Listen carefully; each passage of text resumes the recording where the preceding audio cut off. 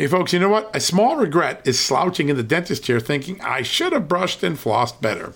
A big health regret is listening to your doctor and thinking I should have paid attention to nutrition when I was younger. I have that regret a lot.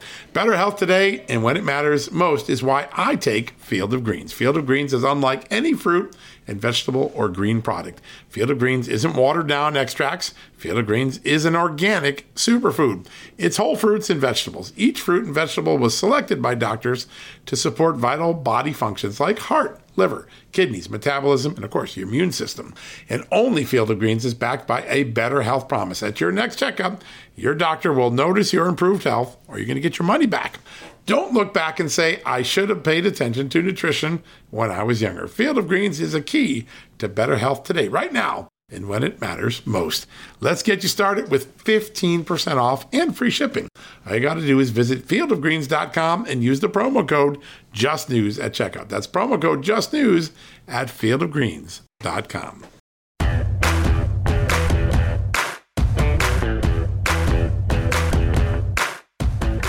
Hello, America, and welcome to a new edition of John Solomon Reports, a podcast from Just the News where, yes, it's Wednesday, but I got to tell you, the smoke from one of the busiest Tuesdays I can remember in recent history is still clearing in Washington and everywhere else.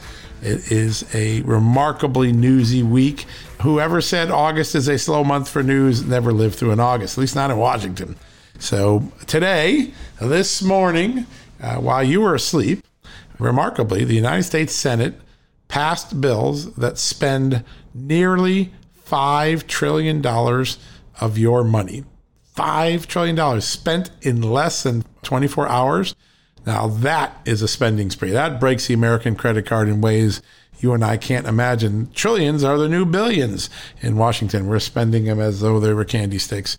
Almost $5 trillion were spent, and almost all on 50 to 49 votes, certainly on the $3.5 trillion bill passed mid-wee hours of the morning. The $1.2 trillion for infrastructure did pick up 19 Republican votes, including Mitch McConnell. So Republicans certainly supported that. But the $3.5 trillion additional was a straight party line vote, 50-49. One Republican senator couldn't make it because he's staying with his ill wife, Senator Rounds. It wouldn't have mattered because Kamala Harris would have showed up and cast the tie-breaking vote. So Democrats had the votes either way. No reason to doubt that. But just think about what it would take to spend $5 trillion. How many dollar bills that is, how far that would stretch into space. Just think how amazing the expenditures are going on in Washington. And that's on top of about 3 to 6 trillion we did last year in extra spending for COVID. So we are printing monopoly money. It feels like some days it's certainly being printed that quick. And the question is, will the economy survive this? Will it drive up inflation? This morning it was 5.4% for the month of June. Why is that important? Well, that means that it was above what our wages are going up. Our wages are going up a few points less than that. So we are getting less and less buying power the more of this government money we put on the street. That is a concern that Senator Joe Manchin, a Democrat, and many Republicans are expressing today. And the real question is, are we mortgaging our future? Are we playing into China's hands, who would like to supplant the American dollar as the currency of the world? Well, all of these things factor into a complicated picture. You heard the things we talked about yesterday with Patrick, right? Well, a lot there. Now, we've got two amazing guests for you today. We're going to make a lot of news. We're going to do a lot of fun things. So stay tuned. First up is Amy Peikoff. She is the Chief Policy Officer at Parler, the great social media. And we're going to talk about Big Tech and Big Brother becoming an alliance to quelch your speech, to trample on the First Amendment. Very important moment there. And then secondly, we're going to turn to a new group you may not have heard of yet, but Gina Svoboda from the brand new website, voteref.com. Voteref.com, very easy to remember.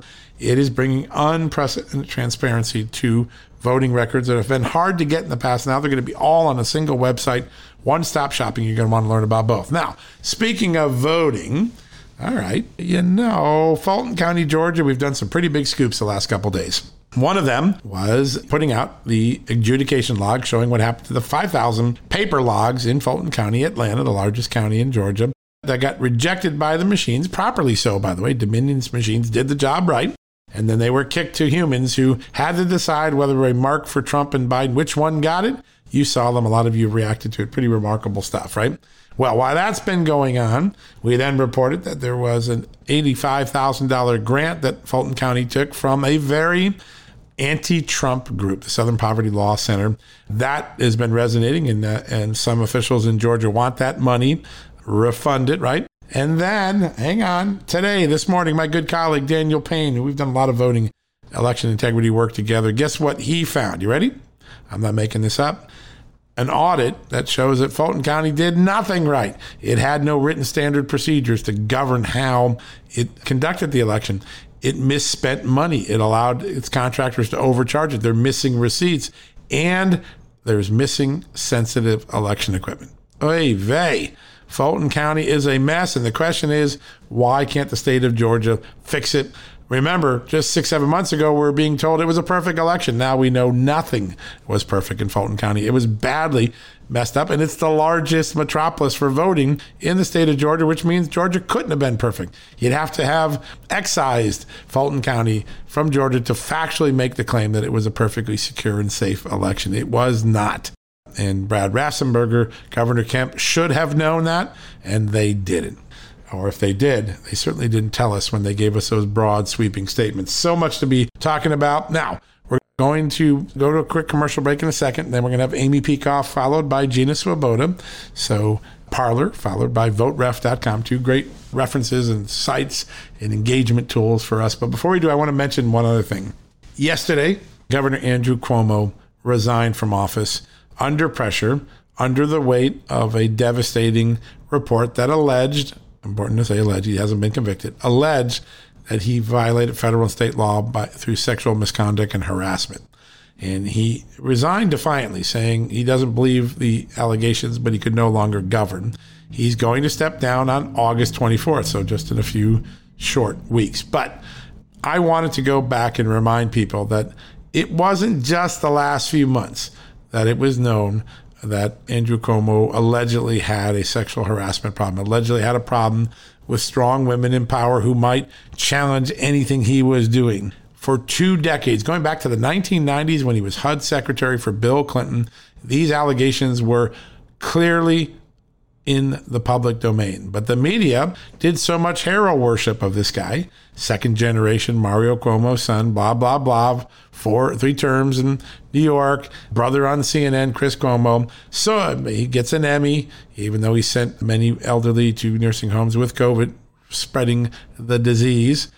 He got hero worshiped, even though there was overwhelming evidence of constant clashes, potentially inappropriate clashes, hostile working environment between Andrew Cuomo and female subordinates, starting with the Inspector General at HUD in the 1990s, all the way up, including a female federal prosecutor in 2013 that looked at corruption in the Cuomo administration, to all those 11 women highlighted in the report.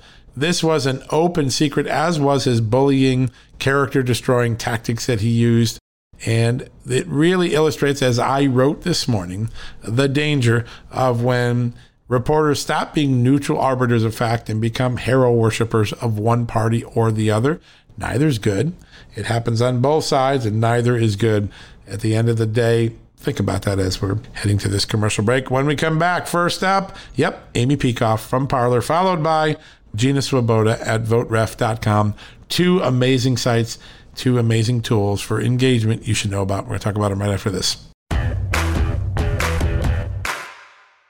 Temp check. What kind of summer are we having this year? A family road trip summer? A beach bum summer? Or a wake me up when the sun sets summer? With Instacart, choose your own adventure and skip the shopping side quests. Where available, you can get ice cream delivered to your hotel, sunscreen to the pool, or cold brew to your bed. Well, door, in as fast as 30 minutes. Wherever you find yourself this summer, you can get the goods. Download Instacart for free delivery on your first 3 orders. Offer valid for a limited time. Minimum $10 per order. Excludes restaurants. Additional terms and fees apply. All right, folks, welcome back from the commercial break. And as promised, a very special guest, one of my favorite guests to bring on this show. Her name is Amy Peikoff. She is the Chief Policy Officer of one of my favorite social platforms. And every day, if you're not on Parler, you're missing really important stuff. And that's where Amy oversees all of the policy issues. She's written some amazing op-eds and is here to talk about a big issue, which is big tech in danger of becoming Big Brother? Amy, welcome to the show. Thanks for having me on, John. It is an honor to have you on. And I want to just start with, because everybody's always curious, how's Parler doing? How is the rebuild doing? Because you guys went through a major makeover. I use it every day. I know it's doing pretty well, and I see our audience engaging all day from it. But give us your firsthand account. How are things going on under the hood at Parler? And what sort of features and opportunities lie ahead for the great audience you've assembled? Yeah, so thank you. And thanks for being on there and being active, because I really do think the future of free speech is a platform like Parler. I'm very partial to Parler, of course, but, one that is not conducting any sort of censorship of legal speech. But besides that, we are putting together a product that is going to, in the long term, provide a superlative user interface and experience, and we are working every day to build that. It is a process. You may have seen various other competing platforms try to get up and have issues, big issues, tech-wise and otherwise, and we know that this is a marathon. This is not a sprint over at Parler. And even though we're doing this while we're up and running, we are trying to be as careful as possible as we're expanding and bringing in new features to not break what we already have. And that's the process that we're in. So as you've seen, if you've been on there, little improvements every day, and we're at a point where it's quite stable and the user experience is good, but it's only going to get better as the year goes on. We're going to have new apps for Android and iOS by the year end is what I'm hearing. But, it's a process. And so, we invite people to come on over and experience it. If you didn't know that we're up and running and stable, come check it out. We're up on the Apple App Store. We are not up on Google. We'll see what happens with that, because Android offers a side-loading alternative. So it's, whether we're going to go into the Google Play Store or not remains to be decided. But every day it's getting better and better, and we've got advertisers on board and everything. It's looking up. Well, it is looking up, and I love it. I use it all day long, and it's a great place for me. I don't do opinion, but I love to share our stories and get a dialogue going, and the audience there is smart, it's engaged, and it is a platform that really filled a need at a historic moment in America's evolution on this question of free speech. I never thought we'd have an evolution on free speech. It always seemed like it was something that was going to be guaranteed, but the last 5 years have shown us that is not the case. Just yesterday, YouTube deplatformed for 7 days, Rand Paul, and almost every day we have a reminder. I saw that. Yeah, it's remarkable. And I wonder, you're in charge of policy. This is your arena, and you're a social giant now. When you look at these issues, what comes to mind in terms of the American experience of the last 246 years and what we're living through right now? I mean, to me, this is the front line. Free speech on social media. Why? Because these platforms both share crucial information out there to people. There's been a number of surveys that talk about the fact that many people get their news from social media. So it's a disseminator of crucial information. Right.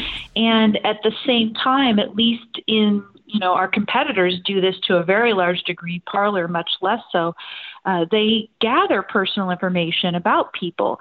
So they're both, disseminating crucial information, and they're taking in some of the most personal information about people.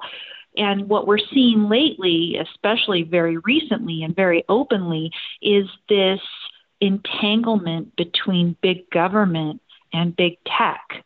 And that, if you really keep going down this path, is a recipe for spawning Big Brother from Orwell's 1984. And to me, that is, of course, a nightmare. It's the end of freedom.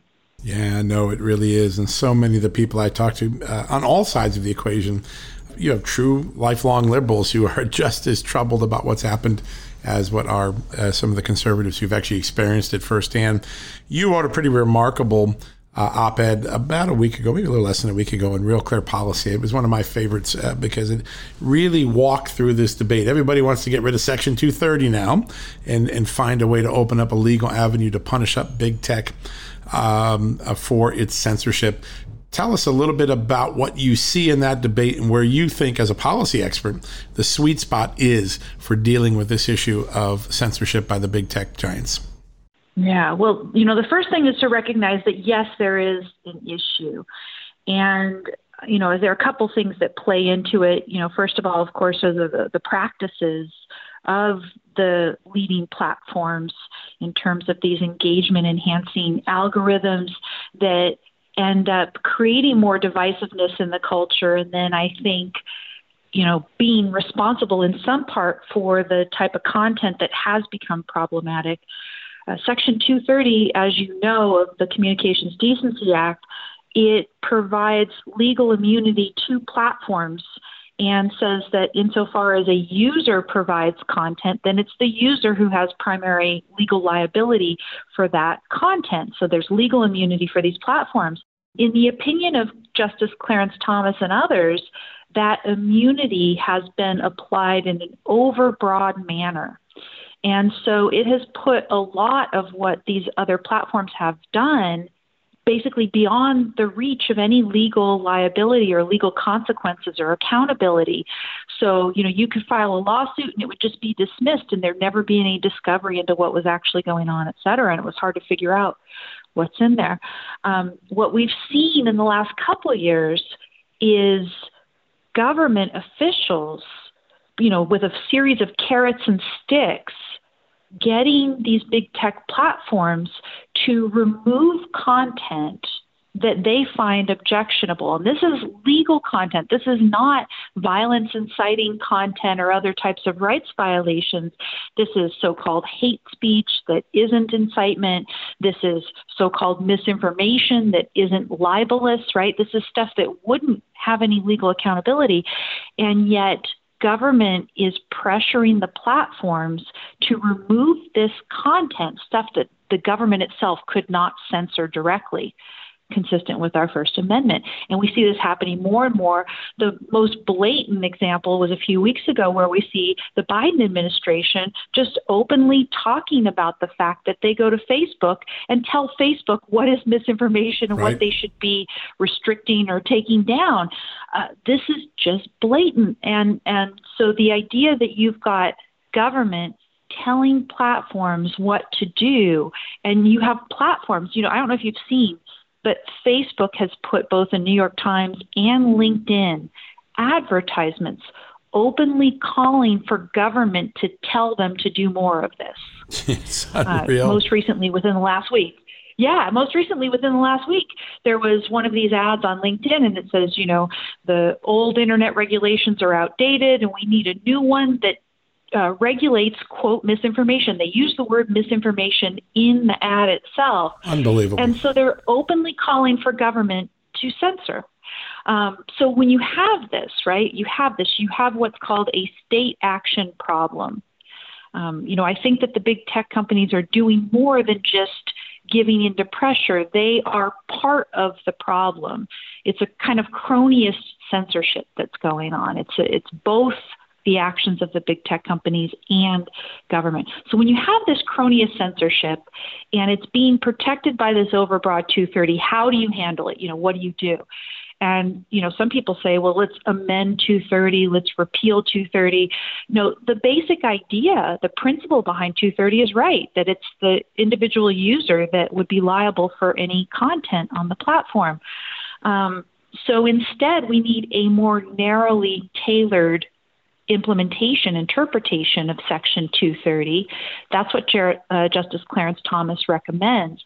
And I think the best way to do it, ironically, because I'm not a Trump voter, but I think the best way to do it is a lawsuit like the one that Trump has filed recently. It's a class action lawsuit against Facebook, against Twitter.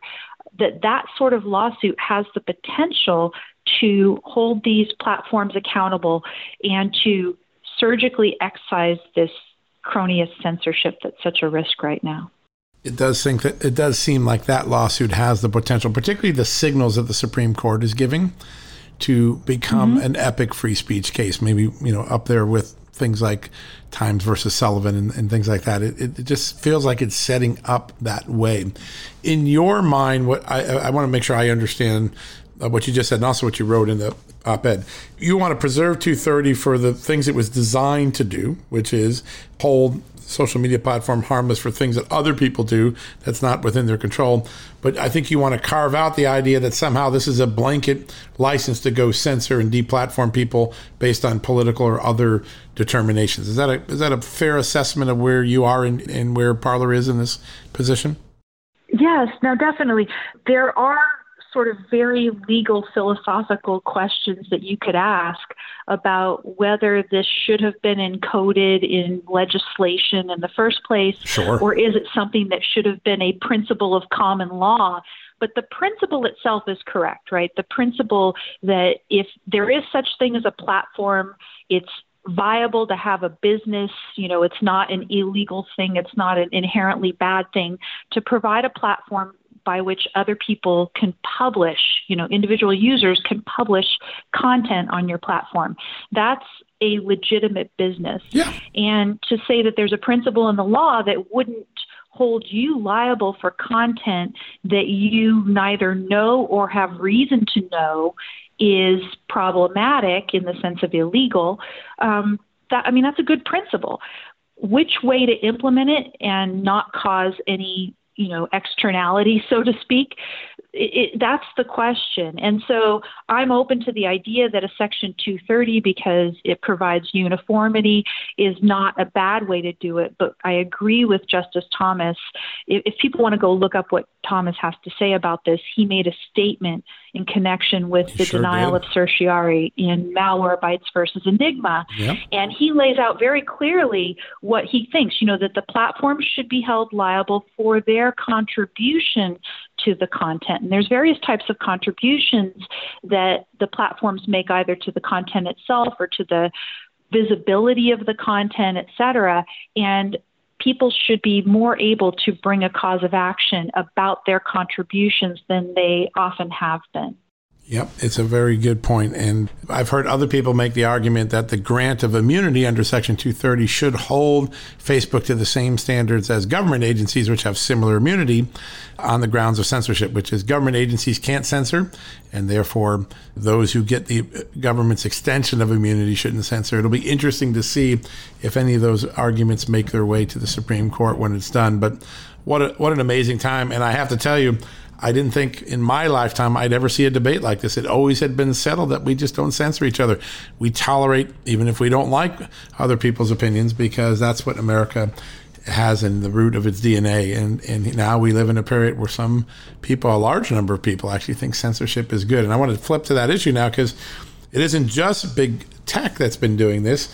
There is a law being proposed by Senator Klobuchar and Senator Lujan that would actually empower the government to enforce censorship when it came to health misinformation. It's called the Health Misinformation Act. And I know you are totally up on this because you wrote another great op-ed that's right now just at the top of the Federalist page. So go to the Federalist, check this out. Tell us a little bit about what gives you Pepsi heartburn when you see what Senator Klobuchar and Lujan have done on the Health Misinformation Act. Yeah. Oh my gosh. Just one after the other, it seems, right? So after we watch the Biden administration announce that they're going to be pressuring Facebook and others to remove health misinformation, then we see that they want to actually write it into law. They want to amend Section 230 so that this is the case. I mean, all we have to do is sort of look at the last 18 months or so of the official line on mask wearing. What is the official position on vaccines or on possible treatments for COVID or on the origins of this virus? Was it leaked from a Wuhan lab or not? If we had gone only by what the official position was on this and you weren't allowed to even explore any alternatives, then we would not be learning the truth about crucial issues out there. And instead of our government agencies realizing that maybe they haven't handled the dissemination of information so well during this pandemic, which they have not. You think they just own their mistakes and that they wouldn't double down in this way, because what she's proposing is that nobody be allowed to question whatever the current official position is on anything. And that is not a way, that is not scientific. They always say that they're proponents of science, that they believe in the science, they follow the science. Science is a method, right? It's a method by which you realize that you don't know everything, that you're going to observe and you're going to use your reason based on observation to try to develop more and more certainty about a particular issue. We're not going to be permitted to do that if the government gets to clamp down on so-called misinformation. They're going to dictate what the truth is. You remember Mini-Truth from Orwell's 1984? Absolutely. I mean, that's what would come out of something like this. It's truly unbelievable that it can even be proposed. Yeah, no, I couldn't agree with you more. There is a moment now where if we were doing the Alice in Wonderland Looking Glass, we'd say, who is that? That's not America right now. That can't be America. And we're in trouble when countries like Mexico and Germany, which don't have great long histories of free speech, are lecturing the Americans, saying, I can't believe what's going on in America. They're censoring people. They censored their president. It's an really remarkable moment. I want to wrap up because I know your time is important, but I want to ask one last question. How important is creating the new ecosystem that can be equal and opposite and equal and competitive in the marketplace with the monopolies that have become Facebook and Twitter and YouTube? How important is creating that, and how confident are you that the ecosystem that's being built, there's Rumble, View, CloutHub, Getter, there's talk that maybe President Trump will throw his hat in there as well.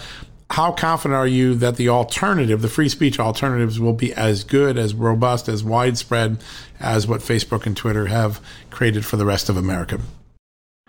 So I think the question is framed in a way that isn't necessary, really. As long as there's not totalitarian control by our competition, right, all we need to do is be able to have a substantial and vocal and articulate and intelligent minority out there offering an alternative. The danger comes if, for example, they modify Section 230 in a way that requires everybody to behave like Twitter and Facebook, and therefore everybody has to essentially get swallowed up by Twitter and Facebook, right?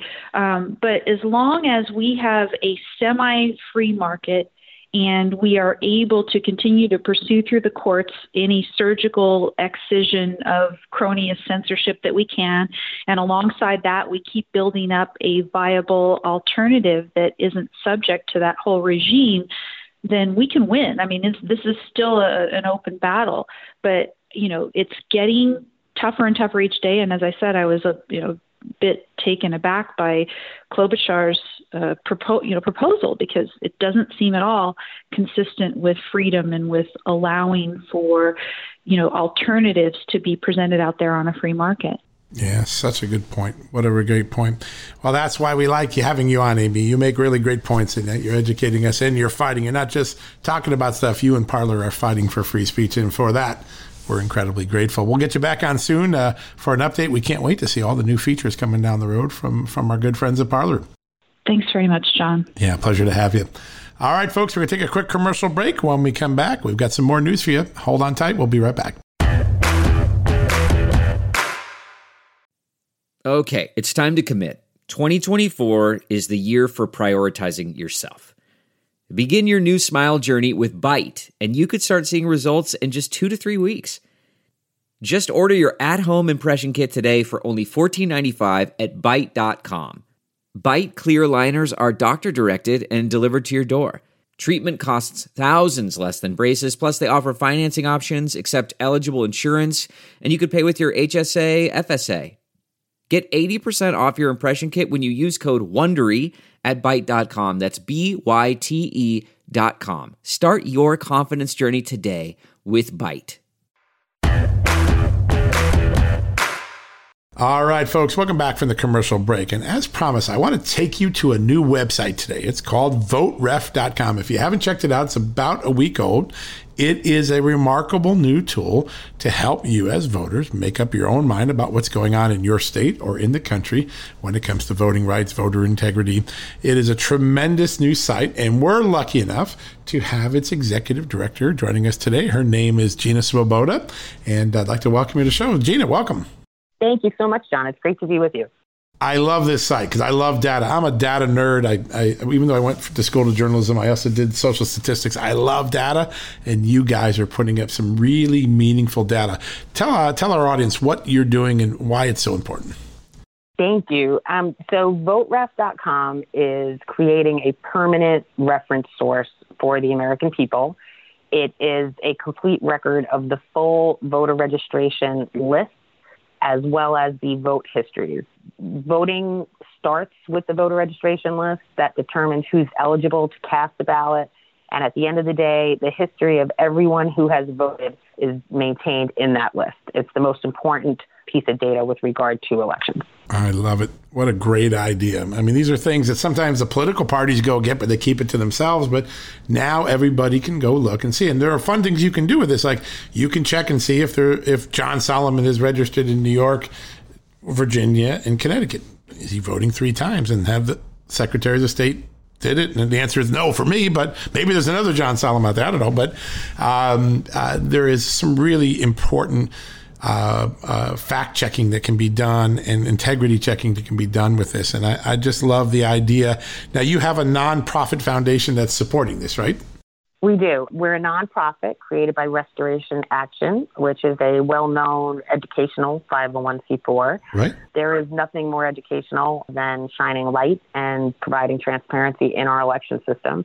And we're excited. The public has expressed an unforeseen, before this cycle, I've always loved elections. I am a geek such as yourself with the data. I love it. But the public has not always been open to learning about the process. Yeah. So they're ready, and we're going to give them the data and a tool. They can go in, they can look at how things work, and they can learn. It's amazing. What a great idea. And this is nonpartisan, right? This isn't trying to achieve one party over the other. It's about giving the American people an opportunity to see data that should have been, actually, it's never been easy to get this data. That's you've made it easy now, which is great. That's right. The election records are technically public records, but the general public usually has not had easy access to them in a usable format. The files are very large.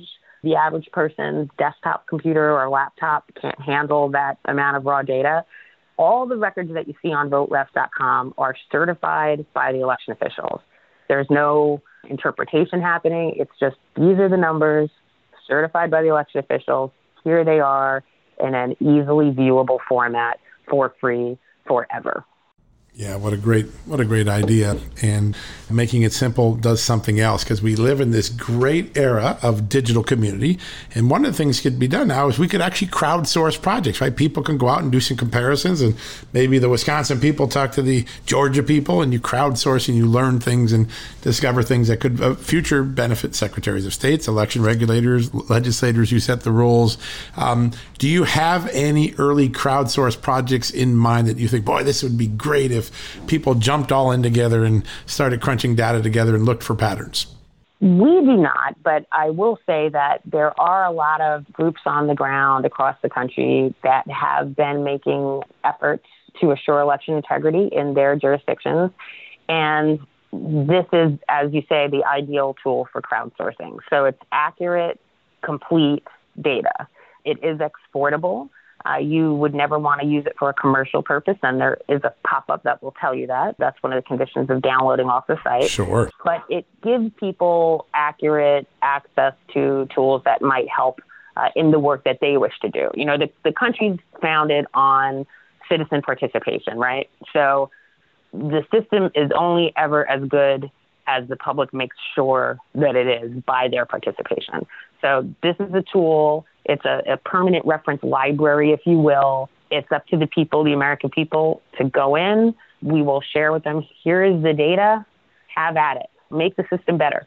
Such a great idea. 246 years ago, we had candle makers and blacksmiths and publishers and small businessmen and women in 1776 participating to create a great new experiment called America. And today, with some of America's best values under attack, here's a chance for all of us, even though we're busy, to dive in and maybe take a look at this data and look for things, look for concerns, help out your Secretary of State, help out your local election regulator by perusing the data and making sure that everything is on the up and up. That's a really cool idea. Now, you guys have already released one bunch of data, and it created an instant kerfuffle in the great state of Nevada. You guys put out some data showing that the people currently in the registered voter file don't match the total number of votes that were cast in November in Nevada. So there's a gap. I think it's about, 9,000 votes? Does that sound right? Yes, 8,952. Wow. And so, well, what's up with that? Now, obviously, in fairness, records are always changing. So the voter file is frozen on the day you obtained it in June. The vote took place in November 3rd. So a debate starts in Nevada, and a funny thing happened. The Secretary of State in Nevada had a weigh in. Tell us what she told the public as a result of your data research. So this is a great example of why voterefs.com is a good tool. When we published the data, we did speak to the Nevada Secretary of State's office. We showed them our results. We verified, please make sure we don't have any protected voters on here. And we had a discussion, and the press release that they issued after we went live with the site confirmed what they had told us, which is basically when a voter moves from one county to another in the state of Nevada, or if they receive certification that a voter has passed away and is deceased, they delete that voter registration record inclusive of the total vote history of that elector. That is a big deal. There's no way to go back and audit it now. It's gone. Yeah, I would say that does absolutely create a problem if you're trying to reconcile the total number of ballots that were cast with the total number of voters in that jurisdiction who voted. And I think that's knowledge, right? That is something that the public probably was not aware of by and large in the state of Nevada. And that's a public policy discussion that the citizens of Nevada can have with their legislature and with their chief elections officer. Is this how we want to carry on for the next two cycles? I know that the Nevada legislature did pass a bill. They want to create a kind of top-down statewide voter registration database. But based on my discussions with them, that would not be fully operational till sometime in 2025. So that would suggest that we will have two more election cycles where the number of ballots cast and the number of voters who voted in that jurisdiction will not reconcile for at least the next two cycles. So again, the voter registration databases are huge, but our whole process hinges on them being accurate. So, they have to be accurate. The people, like poll after poll right now, are showing that the American public is lacking confidence in the integrity of the elections process, right? So the key to reversing that trend and making sure we have participation is transparency. So this is a great example. We got the certified records. They're public records. We put them out there, and the chief elections official in Nevada says, hey, you know what? Records get deleted. So we will look into that. We will FOIA and see from the counties, how many people were deleted due to moving or death. But going forward, overall, this is a great experience. The people of Nevada now know records are being deleted. If they're not happy with that, there is a process for that in our beautiful, amazing constitutional republic. They can speak to their legislators and speak to their chief election official and maybe change their process if that's not satisfactory to them. Yeah, no, absolutely. I mean, that's the opportunity here, right? To find gaps or problems and close those gaps so that we just get better and better in our voting system. There was some guidance sent out recently by the Justice Department, mostly in response to conservatives who want to do post-election audits, right? But one of the things that it went out of its way to say is that it could be a crime if somebody destroys or deletes information from an election. Given that, are there any concerns about what the Secretary of State in Nevada has now said she did, which is she's deleted these voter records that show who voted in the 2020 election? Have you guys thought about that? Is that something you might pursue further? Should someone else pursue it? What are you seeing here as you dig through it? Thank you. So again, like taking a step back, that's why VoteRef exists. If the Nevada Secretary of State indicates voter registration histories were deleted from the last election, while I can't speak to the legality of that, it shows that putting the data out there provides information about the process. The public wants to engage in the policy. They understand the process. Everything that we learn is a positive, right? We're going to keep putting out the facts. As far as the legality of deleting a voter registration history, that's outside my wheelhouse. I'm in my nonpartisan lane, just publishing the data. But the public is now aware of it, and people can make of that, what they will, and address the public policy discussion of how do we want to handle these records going forward, and do we think that they should be maintained in a permanent manner? Yeah. Does that fall under election materials? That's a matter for legal debate, and that's kind of outside my wheelhouse. Sure, without a doubt. There's no doubt, and that's why that's so important. But you started a debate that we just simply weren't having. And I think that's right. That's right. Such an important part of this project, and why groups like yours, which have now sprung to life, bring such value to the American taxpayer and to the voter in all these jurisdictions whose data will now be public for the first time, or easily public, I should say. When you look out at this and see what do you hope 5 years from now happens with this? In 5 years now, what will the American election system look like as a result of what VoterRef has been able to put together already? My deepest hope is that the public stays engaged in the process, has faith in the process. The voter rolls, the voter lists are actively maintained. We have federal regulations and state laws about how that maintenance is done. I always say I love our elections process, and I love the people that work within it, right? Yep. A lot of these offices are understaffed and underfunded, and part of the policy discussion, what I hope will come out of it, is what is the priority to our state legislatures and our election officials? What is our funding priority, right? I mean, for me, there are a lot of things I on a personal level, admire the election officials so much, John. But there has to be a discussion about the appropriate funding. If you're in a county and you have strained resources and you can't maintain your voter list properly, you have to get with your legislature and say, hey, we need an appropriation bill. There's a lot of spending going on right now at federal levels. Where's the priority? Where's the investment into the election system? What is important to the people, because it has to come from the people. And you can't have a process that's filled with integrity if the very start of that process is a mess. And in some cases, it's a mess. And whether that's funding or sloppy record keeping or just a virtue of short timeline and a massive volume coming in, we need to provide these offices with the resources they need to execute well, because everything in our system of government flows from the people and the people's confidence in the system.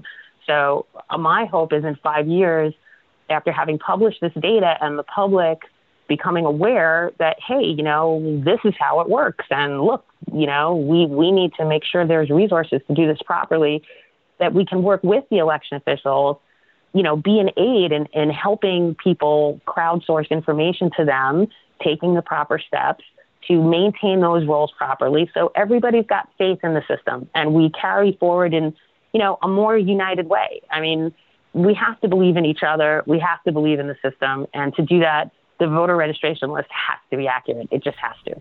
Yeah, it does. And we can't be destroying it, so we can't go back and look and recreate it, which is an important, I think, discovery that this very first project that you took on reveals. Other states are forthcoming, right? We're going to see more comparison numbers between the voter rolls and the actual votes counted in the next few weeks. Is that right? They are. By the end of the year, we'll have a significant number of states published. How cool. We're very excited about it. We're going through a process. We're vetting the data. And it's exciting. It sure is. It's a great time. How do people stay in touch with what you're doing beyond the easy to remember URL, voterref.org? Where else can they stay in touch with you guys on social media, emails, any way that if they want to follow, what can they do? Sure. Please email. It's info@voterreference referencefoundation.com. If you email us and you let us know you like us to reach out to you when we launch the next date, we will do so. If there's anything that you want to let us know about, feel free to do that as well. info@voterreferencefoundation.com. Wonderful. That's really, really great. Well, we're so grateful for what you're doing, and we encourage everyone here to check it out. We're going to have a story tomorrow on this whole Nevada brouhaha. Really exciting, and we're really, really glad that you've done this, and we can't wait to see what other things, Gina, you guys put out to the American public in the days coming. Thank you so much, John. It's been an honor to be with you, and it's an honor to be doing this work. Well, same here, and we can't wait to do more of it. Congrats.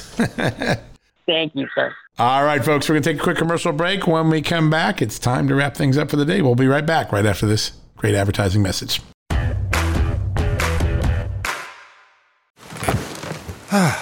The comfort of your favorite seat is now your comfy car selling command center, thanks to Carvana. It doesn't get any better than this. Your favorite seat's the best spot in the house. Make it even better by entering your license plate or VIN and getting a real offer in minutes. There really is no place like home. And speaking of home, Carvana will pick up your car from yours after you finalize your offer. Visit Carvana.com or download the app and sell your car from your comfy place.